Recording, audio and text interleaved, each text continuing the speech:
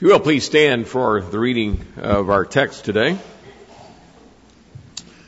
Hebrews 13:17 reads thusly, "Obey those who rule over you and be submissive, for they watch out for your souls as those who must give account. Let them do so with joy and not with grief, for that would be unprofitable for you." Let's bow together and pray. Father, we thank you for your word that brings light and life to the world, that directs us and corrects us. Do all these things in us today, for we come in Jesus. Amen. You may be seated. Well, speaking as our text does of joy juxtaposed with grief, it occurs to me that though the closing of the local Arby's some years ago produced grief for some, it is our joy here at Grace Covenant Presbyterian to be the remaining outpost of Arby's, with RB1 as our senior pastor and RB2 as our soon-to-be associate. The roast beef sandwich chain, as you know, has trademarked the phrase, "We have the meats," a mantra we may adopt as Reformed Christians and full-throated proclaimers of undiluted biblical theology. Perhaps we should have planned an afternoon feast of roast beef and root beer, but I was not consulted on that.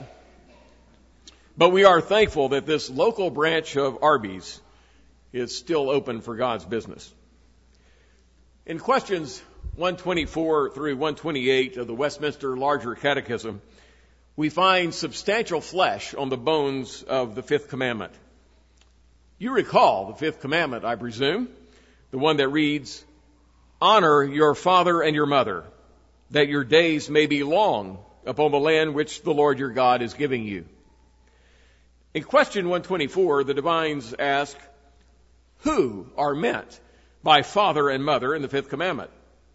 To which they answered, quote, "By father and mother in the fifth commandment are meant not only natural parents, but all superiors in age and gifts, and especially such as, by God's ordinance, are over us in place of authority, whether in family, church, or commonwealth." End quote. Thus we arrive at the applicability of the fifth commandment to our purposes today. In question 126 of the Larger Catechism, the divines ask, what is the general scope of the fifth commandment? And they answered, the general scope of the fifth commandment is the performance of those duties which we mutually owe in our several relations as inferiors, superiors, and equals. End quote. We are gathered today not only to worship God and renew covenant with Him, but also to ordain a duly examined and qualified man who, though already a ruling elder among us, will shortly assume a position of authority over us, that of pastor in the Church of Jesus Christ. He will be charged concerning that duty by Pastor Booth in a short while, but first, a few words of exhortation to you, to us all, who will be his inferiors in this society which is Christ's church. The word inferior registers discordantly against our egalitarian sensibilities, but we all, without exception, are inferiors in our various relations to other people. Most of us in this room also have the privileges and duties of superiors to certain others, and we all have many equals as well. Perhaps only one person in the building today is not in some sense a superior to someone else, and that likely is little Enora Modar, who will have to have these concepts driven home repeatedly in years to come and won't be tested today. But she and we all, sinners all, certainly will be tested in days to come when we are challenged by Pastor Bradley's admonitions and reproofs from God's Word. We should recall that faithful are the wounds of a friend, a true friend, and that as the Lord chastens those whom he loves, so should faithful and loving pastors chasten, challenge, and correct the course of their flock when needed. We have duties of which we need to be aware as we recognize Pastor Bradley today. We need to note God's design for inferiors, since he has designed so many inferiors throughout the world. In 1648, the authors of the larger catechism also unveiled a design for inferiors, which was fashioned after God's own, and they presented it beautifully in answering question 127, which is, what is the honor that inferiors owe their superiors? They styled that answer thusly, quote, the honor which inferiors owe to their superiors is all due reverence in heart, word, and behavior, prayer and thanksgiving for them, imitation of their virtues and graces, willing obedience to their lawful commands and counsels, due submission to their corrections, fidelity to, defense, and maintenance of their persons and authority, according to their several ranks and the nature of their places, bearing with their infirmities and covering them in love, so that they may be an honor to them and to their government. End quote. So, in maybe words not quite 17th century, what do we owe this man, our Father Superior in the government of Christ Church? We owe him this. We will respect and defer to his teaching and counsel. We will not criticize his sermons or instruction on the way home from church, taking shots at his style and manner. If we believe he was careless in content in representing the historic doctrines of our faith, we will take care to privately and humbly ask him for clarification, likely to correct our own misunderstanding. We will pray diligently and daily for him with thanksgiving for his ministry. We will imitate his character and his commitment to God's word, and will follow his example of daily devotional discipline, hospitality, parenting, thriftiness, industry, humility, and his various other virtues, which are manifold and manifest. We will submit to and obey his lawful commands, counsels, and corrections willingly and cheerfully, knowing that they arise from his personal commitment to watch out for our souls as one who will give an account to God. We will faithfully defend his authority as our pastor and superior in the church, and will not allow criticism and carping to proceed unchallenged, either from our own households or in conversation with others. We will faithfully tithe on our financial increase so that the church has the resources to support both him and Pastor Booth in their full-time ministries. We will bear humbly, patiently, and prayerfully with his infirmities, weaknesses, annoying tendencies, and innate humanness.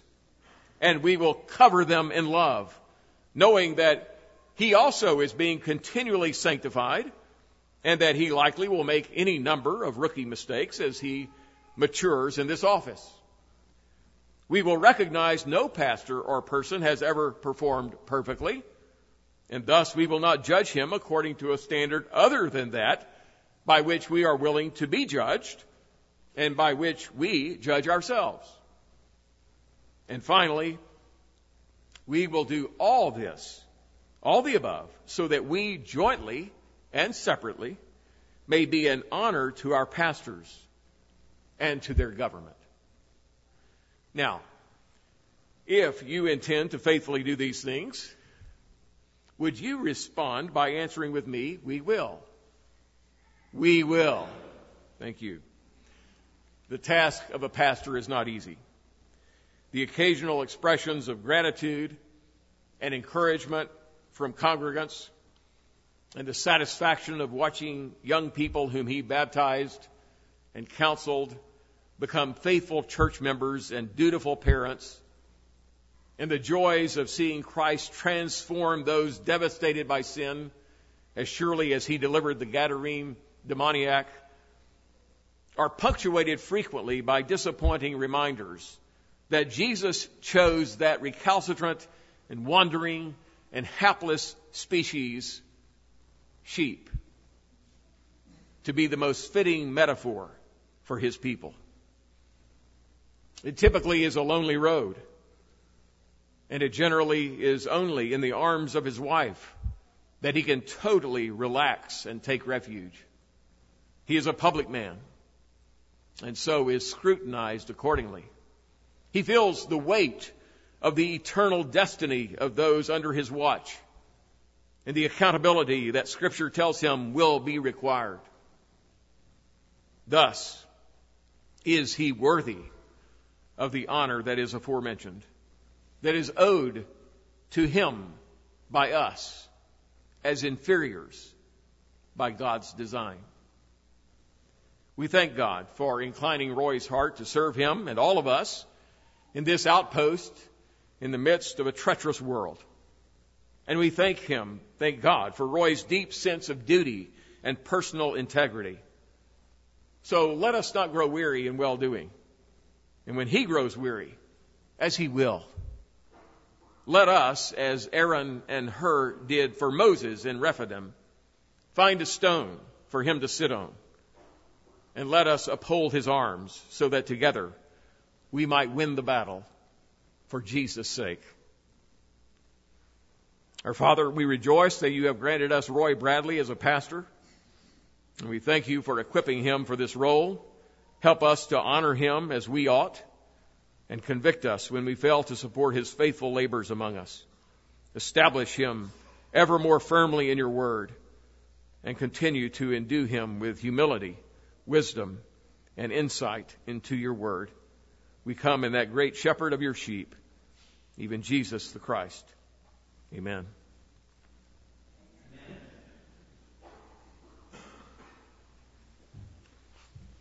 Please rise again for another reading of the text from 2 Timothy chapter 4, verses 1 through 5. Hear now God's word. I charge you, therefore, before God and the Lord Jesus Christ, who will judge the living and the dead at his appearing and his kingdom. Preach the word. Be ready in season and out of season. Convince, rebuke, exhort with all long-suffering and teaching. For the time will come when they will not endure sound doctrine, but according to their own desires, because they have itching ears, they will heap up for themselves teachers, and they will turn their ears away from the truth, and be turned aside to fables. But you, be watchful in all things, endure affliction, do the work of an evangelist, fulfill your ministry. And thus far the reading of God's word, and all God's people said. You may be seated.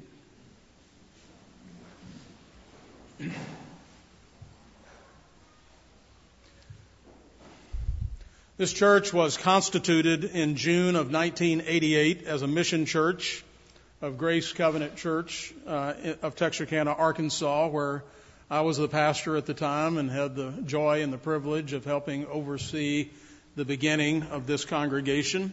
And we are all deeply grateful to God for his kindness to us over the years. And I am also confident that there are many, many more good things coming our way. We rejoice today over another blessing, which is the ordination of Pastor Roy Bradley to be another shepherd for this flock. I was ordained to the ministry 38 years ago, and so I think I finally qualify as a senior pastor. Much of what I learned, I confess, I learned the hard way. But much of what I learned also came by way of those who went before me and who have been willing to share their wisdom with me.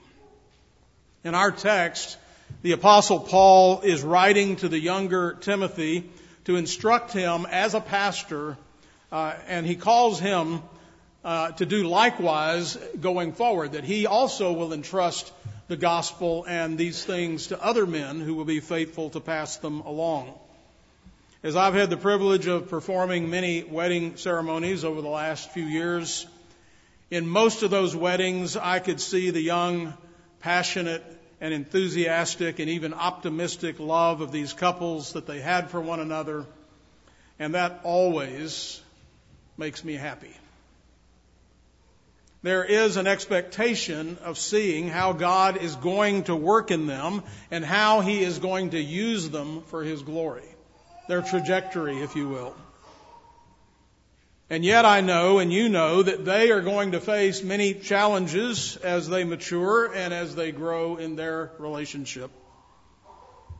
You cannot get from here to there or to your destination without difficulties in the journey. Likewise, Roy, it is a privilege for me to participate in this ordination and installation service, which is not unlike a marriage. There's also on this day of a ceremony, there is much joy, there is hope, there is anticipation, promise, commitments. These are all about to be made. And not only will you be taking vows, this congregation will be taking vows. And in these mutual commitments, we are called to promote the peace and the prosperity of the church. And that God will use this particular outpost of His kingdom, and He has many, to do remarkable things. The first commitment Paul calls upon Timothy to make is to take the things that he has heard from Paul and from others and to transmit those things intact to other faithful men. How important is it that the content of the gospel of Jesus Christ be preserved accurately? Close isn't good enough. This is your primary responsibility, this deposit that is being made to you. Paul has already charged Timothy to retain the standard of sound words which he had heard from Paul. And now as Paul prepares to leave this world, he writes this last letter, and in it, his concerns turn to the fact that the gospel baton needs to be passed on accurately. Roy, we must always have an eye to the future. Ministers are specifically charged with guarding this deposit of sound words. To fulfill your ministry, it will be both rewarding and difficult. And I can assure you, like most things in life, God doesn't really let us know ahead of time just how hard it will be to be married or to have children and raise them. And so we blissfully have children. And so here we go. And if we knew how hard it was, we might think again. And the same is true, I can tell you, for the ministry. It will be more difficult than you can imagine. It'll also be more rewarding than you can imagine. There will be times of fatigue and there will be times of self-doubt. I know this from personal experience, and I know this also primarily because that's what the text tells us. The apostle is telling this young pastor what to expect and what he will need to do in the face of that. You are about to be ordained and installed as a pastor, which means you'll be a minister of word and sacrament, a servant of the word and of the sacrament. This won't be just what you do, it will be who you are. This ministry or service of word and sacrament will apply across the board. It'll apply personally, it will apply publicly, it will apply privately. First, on the personal level, you will have to remember at all times your own baptism, that you bear the name of the triune God. Thus, as a part of the body of Christ, you represent Him to the world, and as the bride of Christ, you are to honor your husband. And as one indwelt by the Holy Spirit, you are to be under His influence at all times. This is to be seen in your personal life, especially in your family, in your marriage, in your children. The weekly communion you participate in publicly must be reflected in your home as you gather around your table. Daily renewals of covenant so that your house is an outpost of the church, and those who look upon you and yours have no doubt that it belongs to the Lord. His word is ever present in your heart, in your mouth, and in your life.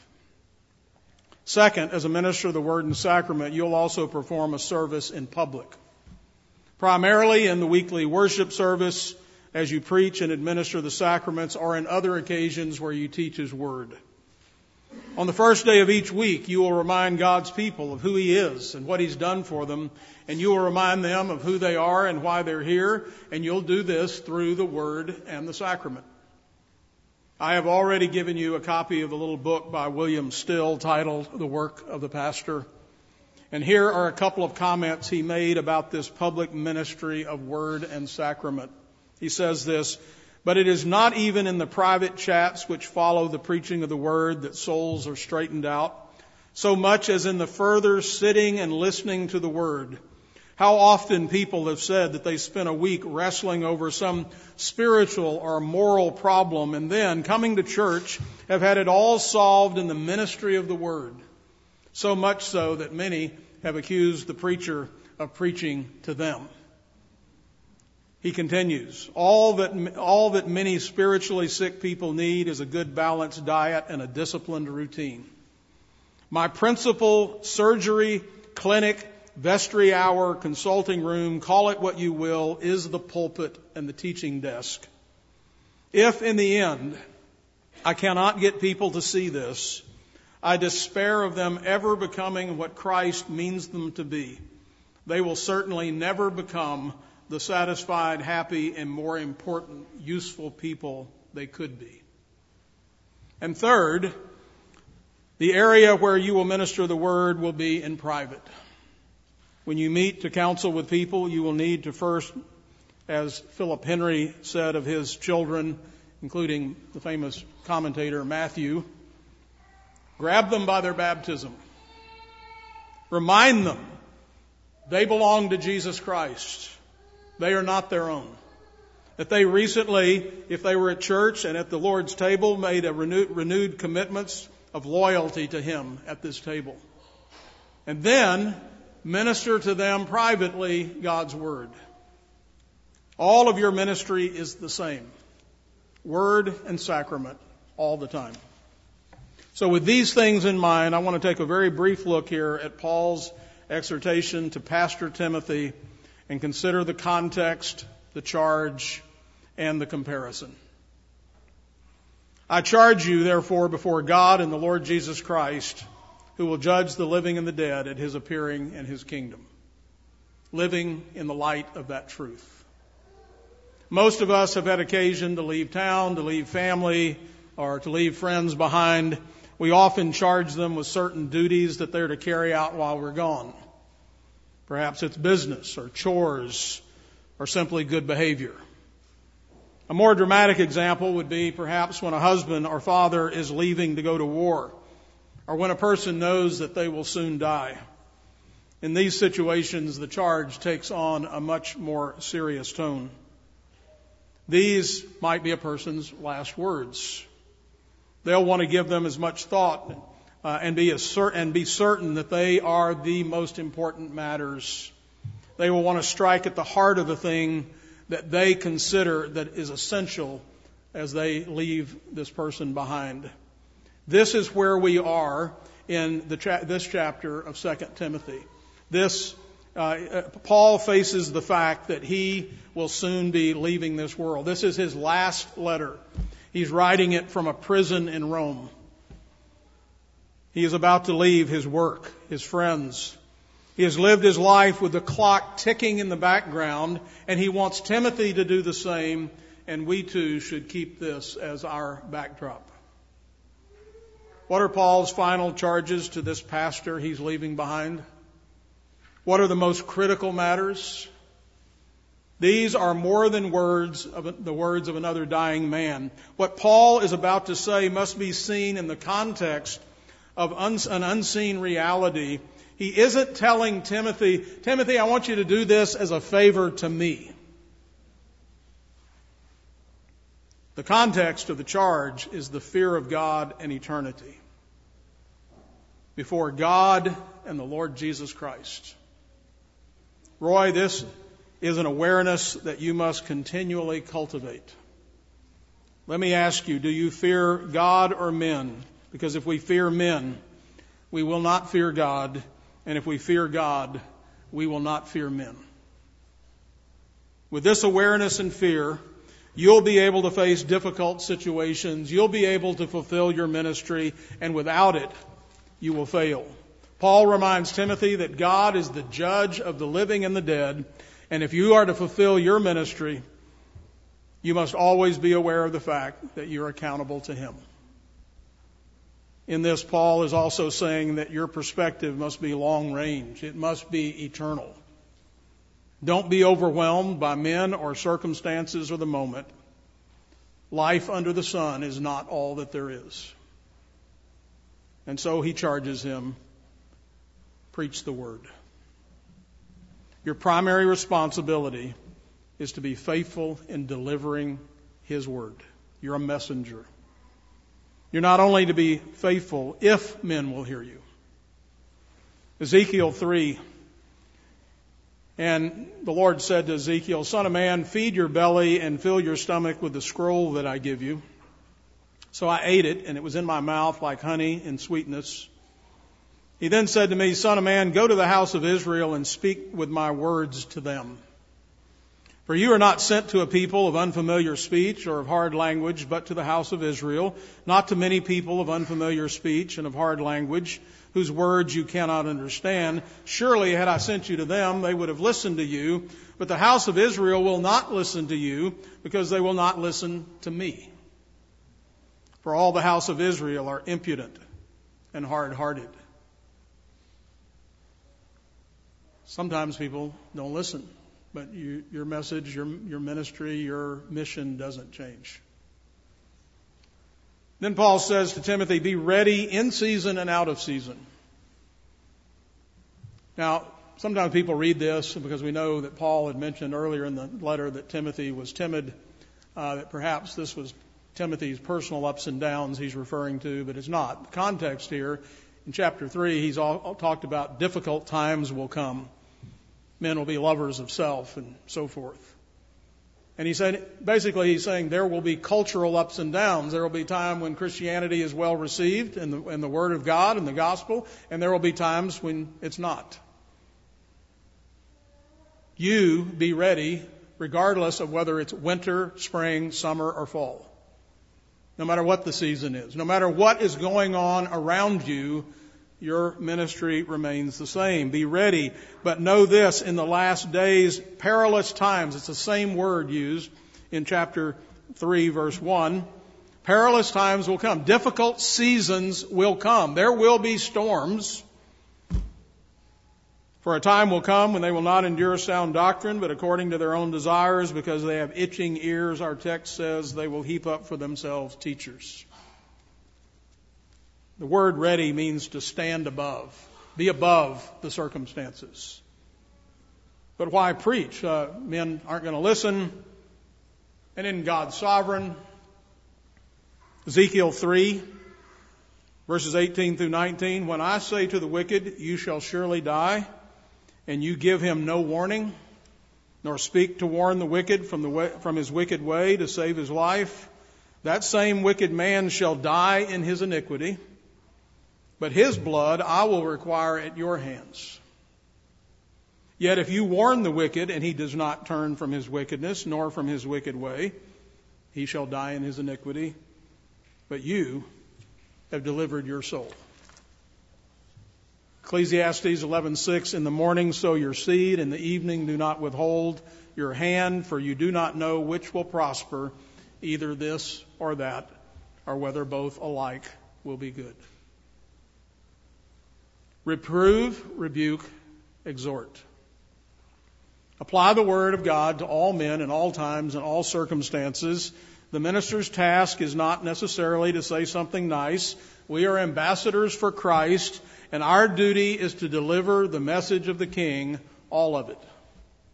Note the example of Nathan and David. When David had sinned, and Nathan said to David, you are the man.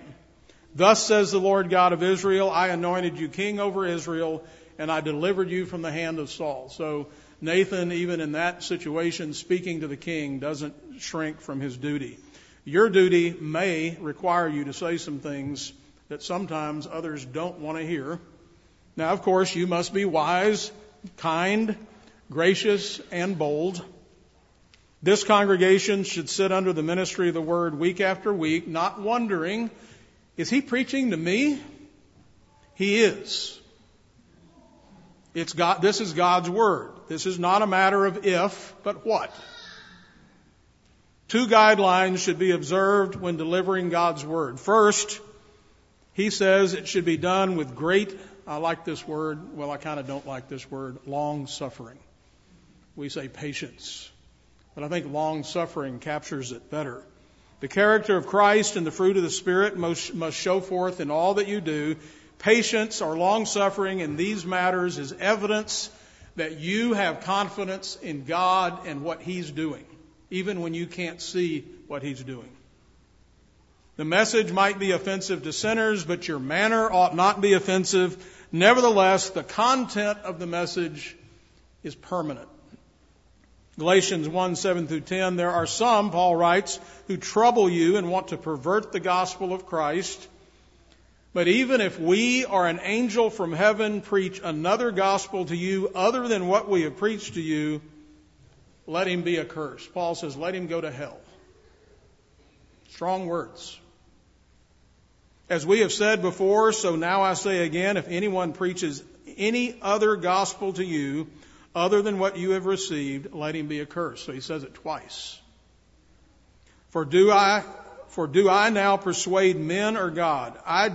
Or do I seek to please men? For if I still please men, I would not be a bondservant of Christ. And again, in Philippians, Paul writes in chapter 1, some indeed preach Christ even from envy and strife, and some also from goodwill. The former preach Christ from selfish ambition, not sincerely, supposing to add affliction to my chains, but the latter out of love, knowing that I am appointed for the defense of the gospel. What then? Only that in every way, whether in pretense or truth, Christ is preached, and in this I rejoice. Yes, I will rejoice. The second guideline in delivering the word is that it should be done with all teaching, all instruction. You must be certain that the people have been taught properly, taught right.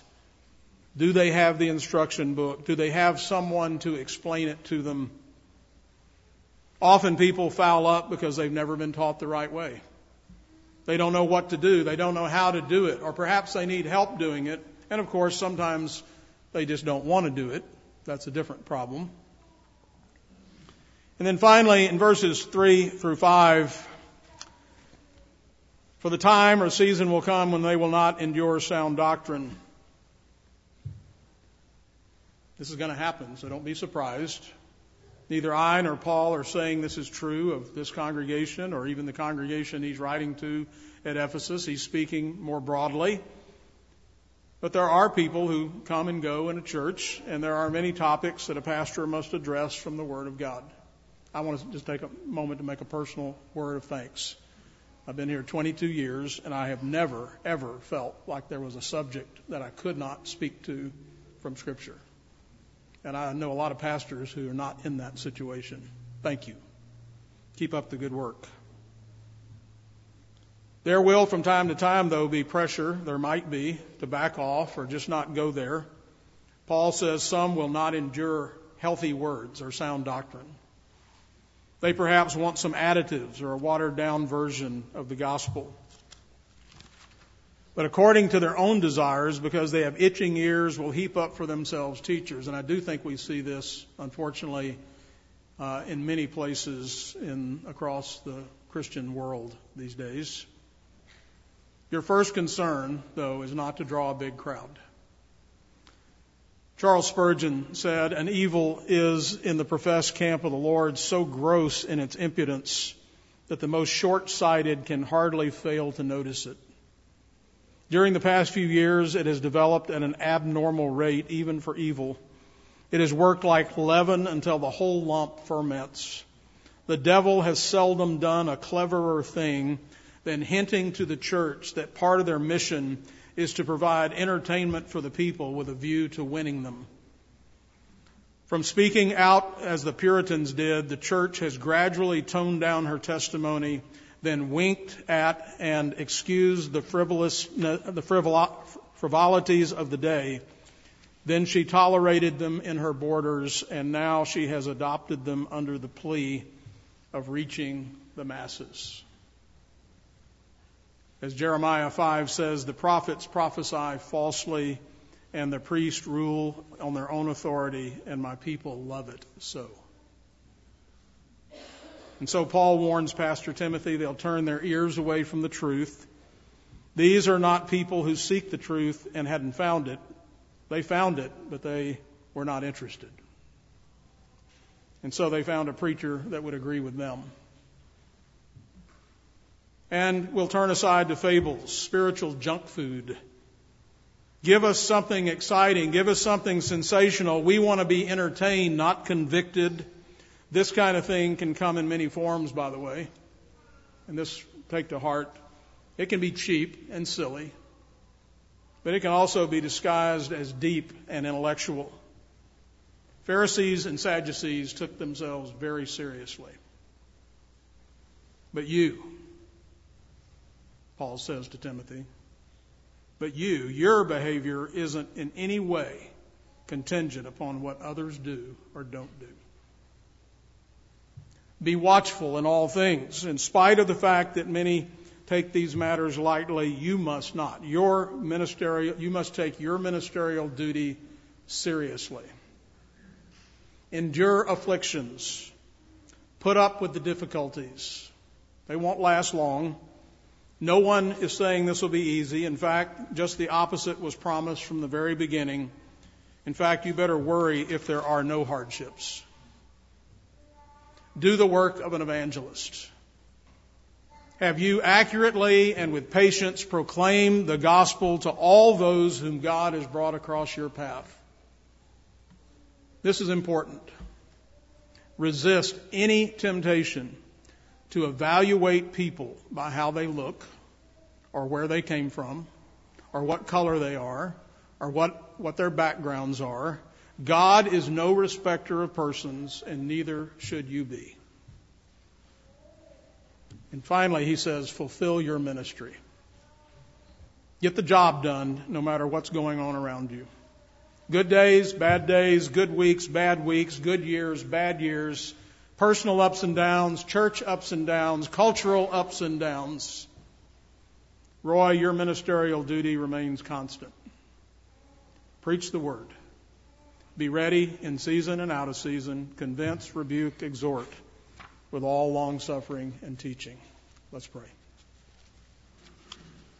O Lord, we believe that you choose men to shepherd your church through giving them the necessary gifts and abilities, through calling them to faith in Jesus Christ and giving them the desire and commitment to serve your church, and through leading your church to recognize their calling. Bless now this congregation as we witness the formal setting apart of this man for the ministry of the gospel of our Lord Jesus Christ, in whose name we pray. Amen.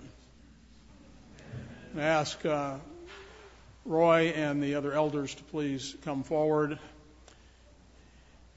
He'll stand in front and center there, and you guys can come up behind him. I'll join you in a moment. We're going to do the ordination vows, and there are quite a few of them. Roy is already a ruling elder in our church, and so these first 7 questions you've already answered before, but we're going to ask you again.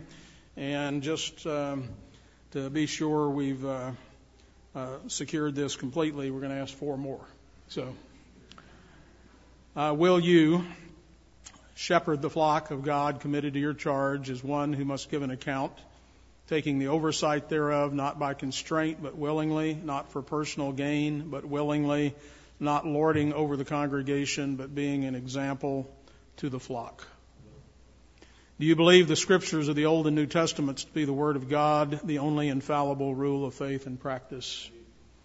Do you sincerely receive and adopt the doctrinal standards of this church being set forth in our Book of Confessions as your own confession of faith and as a faithful statement of the doctrines taught in the Scriptures?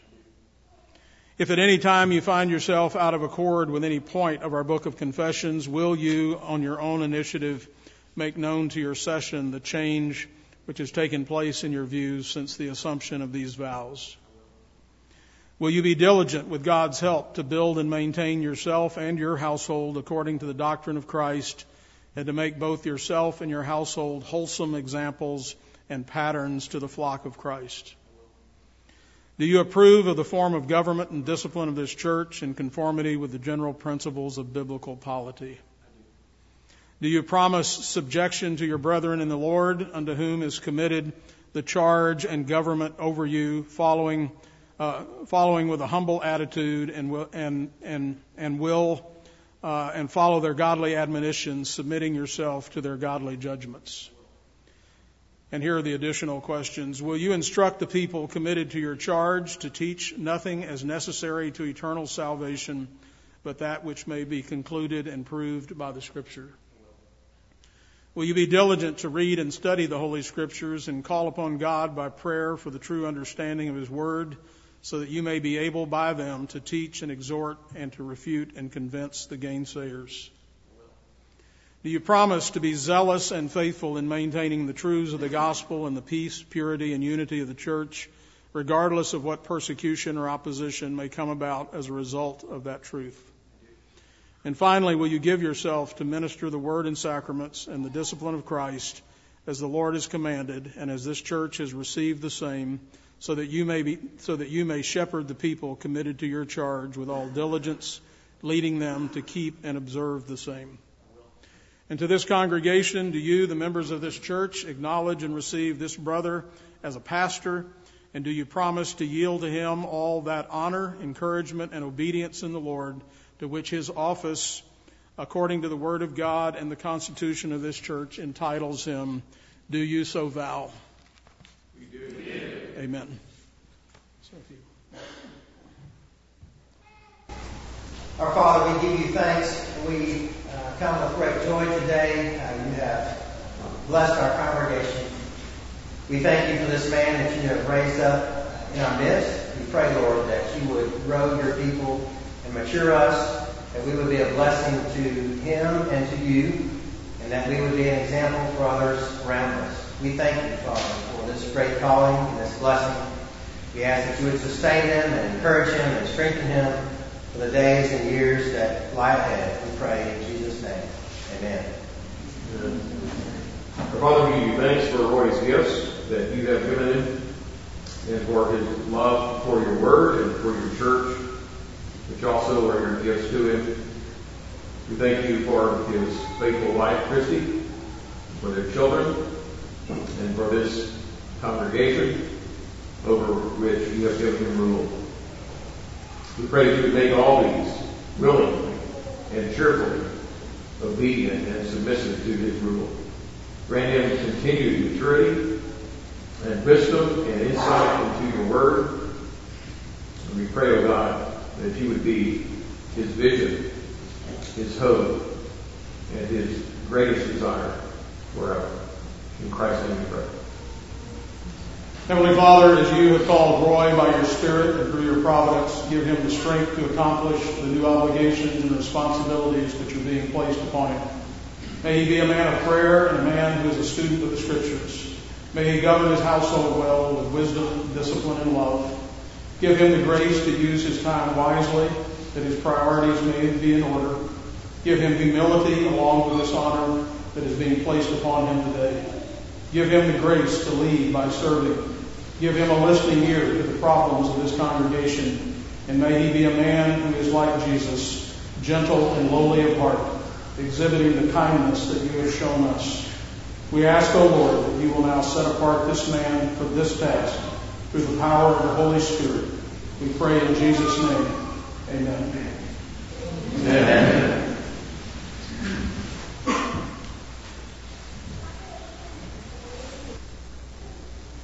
We present to you Pastor Roy Bradley.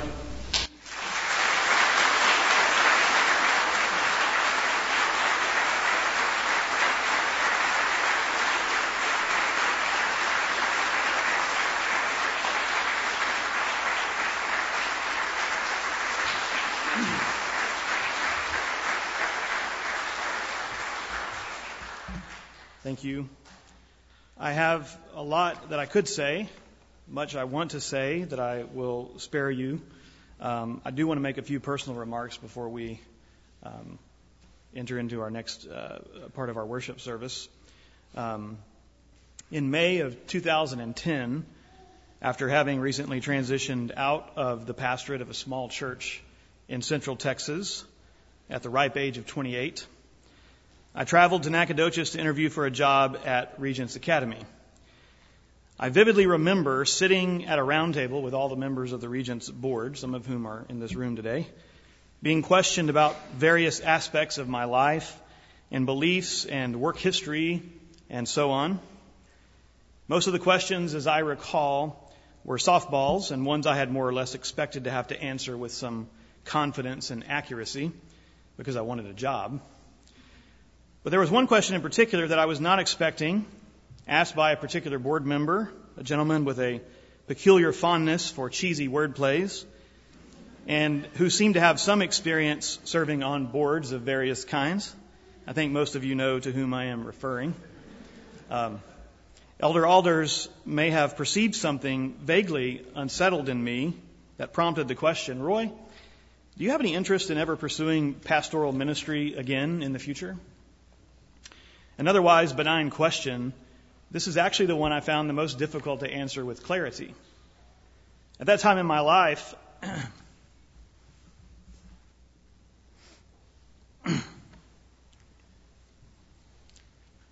I was frustrated.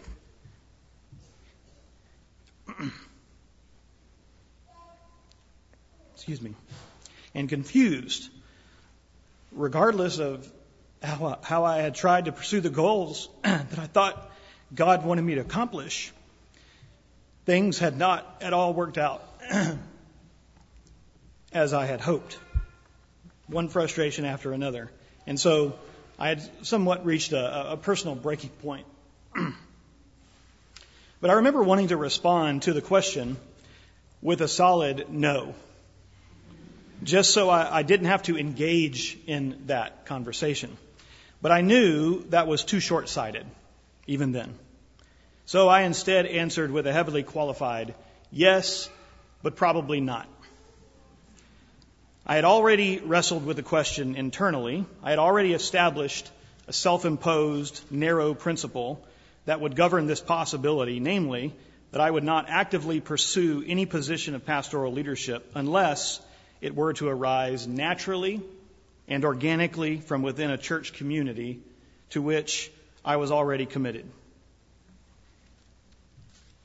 If that community were to, on their own account, recognize in me any fitness for pastoral leadership, then I would be certainly open to exploring that opportunity. But I would not promote myself for the role. So I took the job at Regents, and the Bradley household subsequently joined Grace Covenant Presbyterian Church on October 31st, 2010.